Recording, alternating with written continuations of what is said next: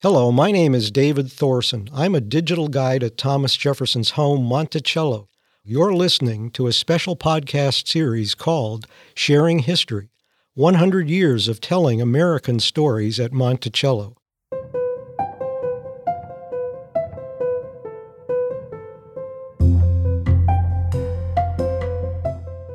This year marks the 100th anniversary of the creation of the Thomas Jefferson Memorial Foundation, the private, nonprofit organization that purchased Monticello in 1923 and opened it to the public as a place to talk about Jefferson and his ideas.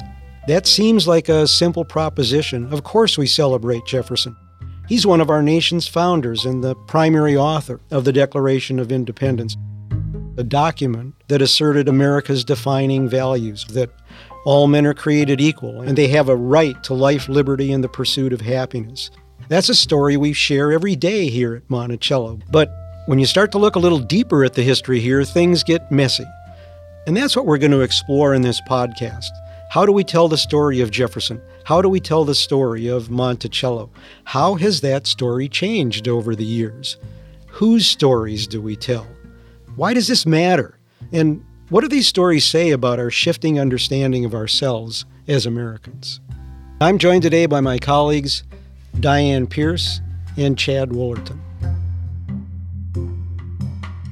I'm Diane Pierce. I'm a part-time guide at Monticello. I'm Chad Woolerton. I'm the Director of Digital Media and Strategy. We're calling this first episode, Who Owns Monticello? Monticello's ownership basically has three phases. Phase one, Jefferson builds, or has built, his architectural masterpiece and lives here with his family. It's the center of a 5,000-acre plantation where he held more than 400 people in bondage. Phase two, Jefferson dies. And eventually, the house is purchased by the Levy family, who preserve Monticello as their private home for 89 years. In phase three, the foundation buys Monticello from the Levies and opens it to the public as a museum, as a place of public history. We have a whole episode on the Levies, but today we're going to zoom in on the transition from phase two to phase three. This story features a fascinating cast of characters with very different ideas about who should own Monticello and why. We'll start in 1924, and then we'll move back in time to talk about how we got there.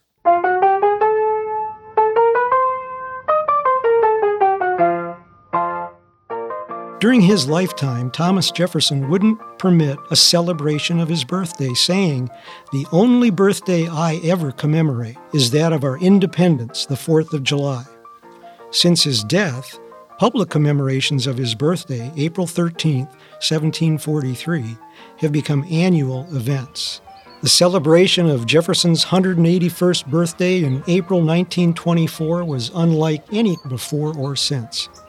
Prominent politicians, lawyers, society ladies mingled with ordinary citizens on Monticello's West Lawn. New York City grammar school children delighted the audience with patriotic songs. Charlottesville high school students danced a minuet, and there was a piano concert.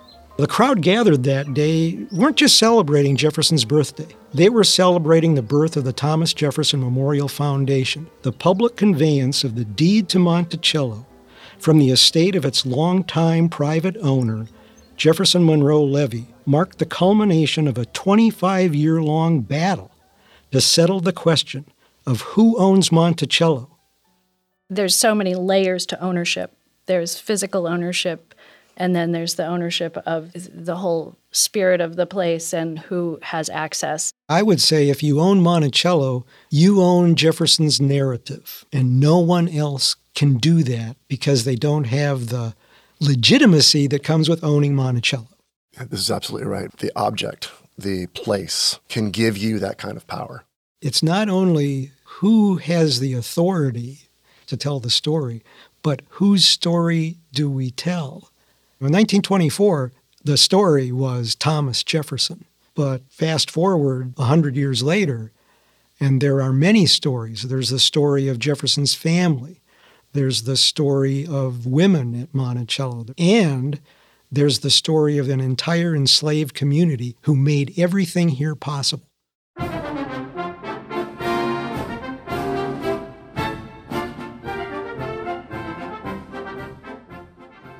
The idea of preserving Monticello as a place of public memory seems to have originated with William Jennings Bryan, the Democratic Party's candidate for president in 1896.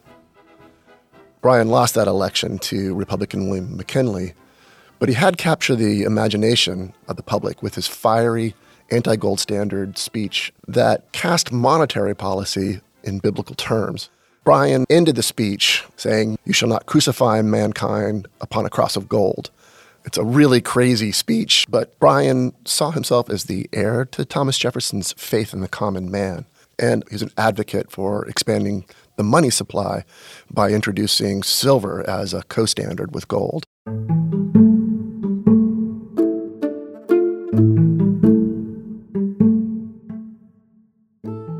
He saw Jefferson as the embodiment of Democratic Party ideals. So in April 1897, Bryan proposes to Jefferson Monroe Levy, Monticello's owner, who was a New York City lawyer and Democratic Party activist, "You should sell or donate Monticello to the U.S. government so that it can serve as a shrine to honor Jeffersonian ideals." Levy rejects this out of hand. It gets reported in the newspaper, and another newspaper publishes this article titled "A National Humiliation," which was a fictitious anti-Semitic attack. It became the basis for besmirching the Levy family's stewardship of Monticello for the next half-century. This little flare-up over Monticello passed quickly because the Spanish-American War took up the nation's attention. And a decade would pass before the debate would resume. In the interim, Jefferson Monroe Levy was elected to Congress, grew wealthy from real estate and stock investments, and he continued to take care of Monticello. He'd spend $10,000 a year on its upkeep, and that could be anywhere from $100,000 to $200,000 in today's money, which is an incredible amount of money. When I think about this, it's Hamilton versus Jefferson Part 2, starring William McKinley and William Jennings Bryan, two competing visions of the nation. Bryan thinks he's the heir to Jeffersonian democracy. That's exactly right. This idea was that if you can get more money out to people, then you can allow them to start businesses, invest in their farms, and really ramp up production. Of course, there was an inflationary fear with that, and that's why people would fight against it. And would you say that that's why Bryan takes up this notion of Monticello should be a public shrine? Absolutely. Here's the Democratic Party's hero. The Republicans, they got a lock on Abraham Lincoln. We need a guy who can compete with Lincoln, the author of the Declaration of Independence. He's our guy. One of the things I would say is that the idea for becoming a place of public memory, we're ascribing to William Jennings Bryan, but Uriah Levy, Jefferson Monroe's uncle, who purchased Monticello in the 1830s, he bought it to honor Jefferson for his stance on religious freedom. Of course, it was going to be a private ownership, but he still had the same kind of high-minded motivation in acquiring Monticello and preserving it. And Jefferson Monroe Levy understood Monticello's importance to the United States. People were visiting here all the time during his ownership, coming to pay homage to Thomas Jefferson. He would hold public readings of the Declaration of Independence on July 4th. He was genuinely proud of Monticello and loved to share it when he could.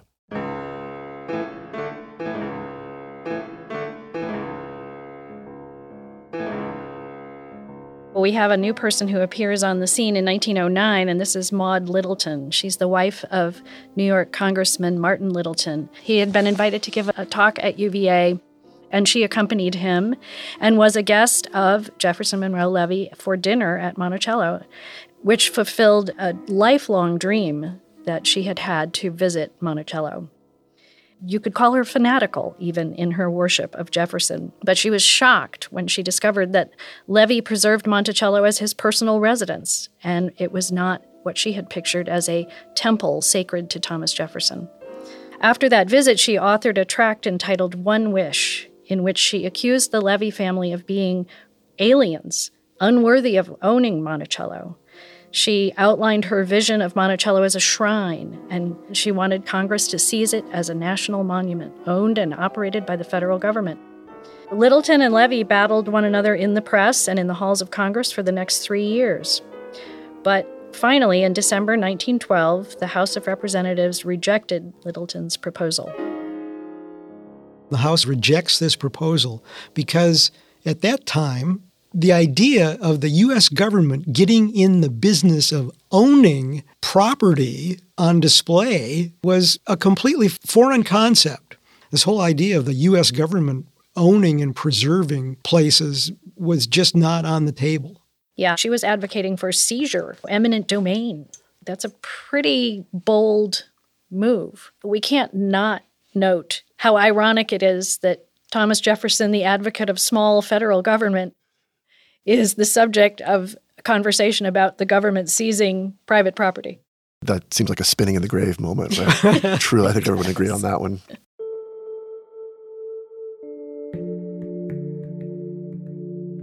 But we've already started to notice some language that keeps getting used over and over again. It's a temple, it's a shrine, it's a monument, a memorial. And that's how she's viewing it. You've used the word fanatic. She's very fanatic about this. And it is a semi-religious experience, I think, for her. So she treats it that way.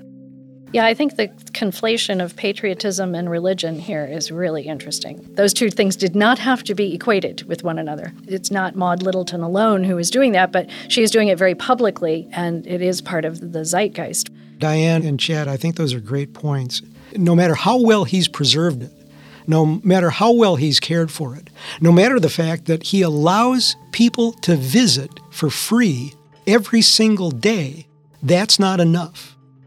Maud Littleton wants a shrine, not a home owned by a person that she characterizes as an alien. No matter that the Levy family had been in America since before America was the United States. She picks up on this undercurrent of anti-Semitism, which is part of American culture. It's part of European culture. It's part of European culture as well. It carries over. It's a handy way to pick up on delegitimizing. These people shouldn't own Monticello. Thomas Jefferson, he's the embodiment of America. But it's her America. It's not necessarily an America that believes that somebody who's of Jewish faith should be the keeper of something this important.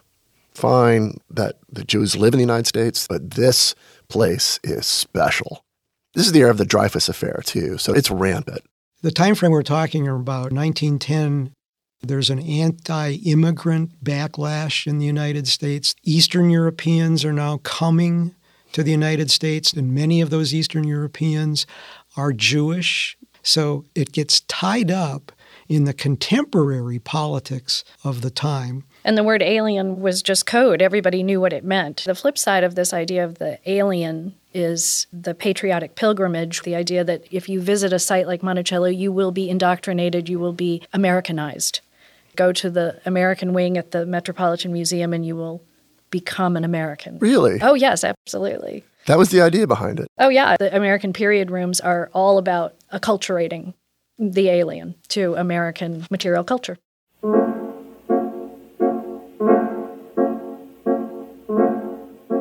1914 was a watershed year in the battle for Monticello. Maud Littleton changed tactics from direct confrontation to working behind the scenes. In March 1914, following 2 hearings, hours of acrimonious testimony by Littleton, who accused Levy of being a pawn of Tammany Hall, the Democratic Senator James A. Reed of Missouri sponsored a resolution unanimously passed by the Senate Committee on Public Buildings and Grounds for the United States government to acquire Monticello by purchase or seizure. The committee endorsed Littleton's statement, Monticello should become a shrine, a place set apart where our children and our children's children go to learn the lessons of freedom. And then in the April 1914 issue of Good Housekeeping, Maud Littleton's friend, the journalist Dorothy Dix, wrote an article entitled Monticello, Shrine or Bachelor's Hall. She never visited Monticello. The article attacked Jefferson Monroe Levy in the most unsubtle terms. She used the same untruths about the house being uncared for and not open to the public as Littleton had been using. She uses the same anti-Semitic undertones. At one point, she says Monticello is a sacred souvenir. It should be a shrine to which all Americans may go and gather fresh inspiration and new faith in democracy. So those religious terms again. So in September, William Jennings Bryan appears again. He is now the Secretary of State in the Wilson administration. He revives the idea that Jefferson Monroe Levy might sell or donate Monticello to the United States government. He writes to Levy, yield to the national demand, commemorate the great democratic administration of President Wilson, which is being conducted on Jeffersonian principles. Next month, in October, Jefferson Monroe Levy seems to start to crack a little bit here. He writes to Bryan saying he agrees with the idea, and he asks $500,000 for Monticello. In 1914, Levy lost the primary to run for another term as a New York congressman. Much of his ability to fend off Maud Littleton came from his position of political power, and then he sustained staggering financial losses through failed investments. I love that we're in Good Housekeeping. This is happening on the Hill. This is happening in Congress. And in the press. And in the press, right? In Good Housekeeping. In Good Housekeeping. That's not the place I would imagine the battle would have been waged at first, but it would have reached a very wide audience, I would imagine, at that point in time. I think it was an incredibly smart move. Good Housekeeping back then was one of the largest circulation magazines in the United States, and Dorothy Dix was a world-known author, and Maud Littleton's her pal, and the battle is now in Good Housekeeping. Another thing that was interesting about Bryan's letter to Levy was that he's asking him to commemorate the great democratic administration of President Wilson, in which Jeffersonian principles are being conducted. Yeah. Bryan comes in and he says, I, William Jennings Bryan, am the heir to Thomas Jefferson, and my heir is Woodrow Wilson. So you got to get with the idea. We're saving the Democratic Party. The role that Democratic Party leaders play in acquiring and preserving and then using Monticello as a place to talk about the ideals of American democracy continues for another couple decades. It is surprising how political it was. And then it's really the First World War that pulls the plug on this idea of Monticello becoming a federally owned piece of property. In the aftermath of World War I, politicians and the public lost interest in the plan to make Monticello a government-owned shrine to Thomas Jefferson. But by now, Levy was on the verge of bankruptcy, and he offered Monticello for sale to anyone, public or private. In April of 1919, architect, author, and academic Fisk Kimball, who at that point was the chairman of the Archaeological Institute of America, expressed interest in purchasing Monticello as a memorial to Jefferson's architectural genius. But he did balk at the $500,000 asking price. In 1920, two new organizations emerged. The Thomas Jefferson Memorial Association was headed by Ruth Cunningham, and then artist, author, and socialite Marietta Minigrode Andrews formed the National Monticello Association. Levy agreed to sell Monticello to Cunningham's association for $500,000, but she was unable to raise the funds. Andrews' association was similarly unable to close a deal. In early 1923, with Jefferson Monroe Levy nearly insolvent, Monticello's preservation was in serious doubt, as his creditors considered breaking the property up into lots. In the wake of this, three people come together to hatch a plan. Stuart Gibney, a well-known New York City lawyer.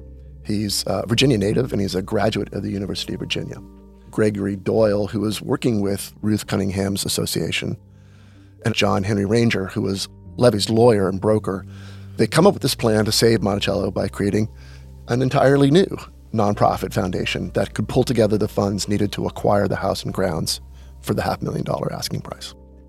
As negotiations progressed, this is in the press again, so Levy's talking to the newspapers again, and he writes, "It has long been my wish to see Monticello set apart as a great national shrine, and I regret that I am not able myself to make this gift to the nation." He's gone from never in 1897 to, I just only wish that I could bestow this upon the American public. I think after 25 some odd years of this battle, he's finally like, if you can't beat him, join him. So everybody's coming together. The foundation creates this statement about themselves. Their purpose is to purchase, preserve, and maintain Monticello at Charlottesville in the state of Virginia as a national memorial so that it may be forever retained as a shrine and reverently transmitted to future generations as a monument to the genius and patriotism of Thomas Jefferson and a constant reminder of the principles inscribed in the Declaration of Independence.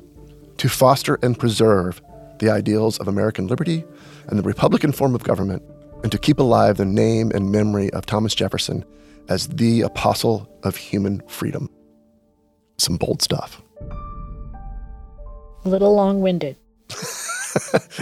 I guess the more long-winded you are, sometimes the more intelligent you seem. I don't know. It's every idea that everybody's had for 25 years rolled up and tied up with a nice, neat bow.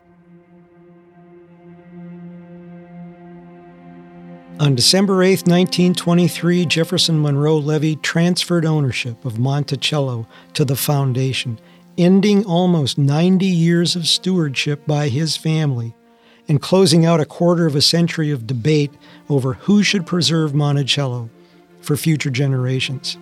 Just 3 months later, over $1 million in debt, Jefferson Monroe Levy died at age 71.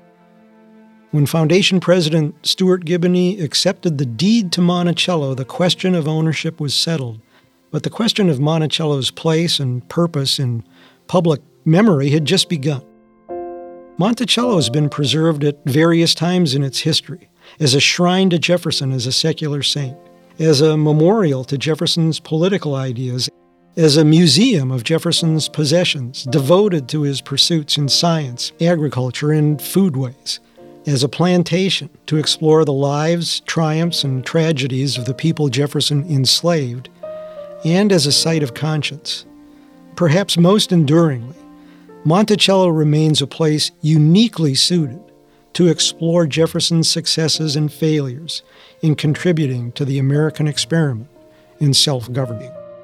I was thinking about what we now call the power of place and the idea that there's no replacement for actual experience of the site.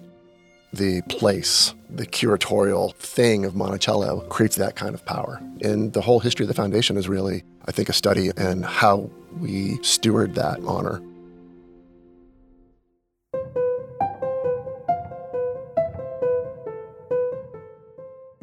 Who owns history transcends, I think, the public or private ownership. Things have really changed since this early hagiographic view of Jefferson as this person who could do no wrong to Jefferson as a human being who has flaws as well as a vision that people strive for to this very day. I think today, coming to Monticello offers people an opportunity to think. As I've said, and I've mentioned to Chad and Diane and everyone else who will listen to me, history makes your head hurt. It's supposed to make you think and draw your own conclusions. And hopefully, the whole idea is to make a better tomorrow, not get stuck in the past.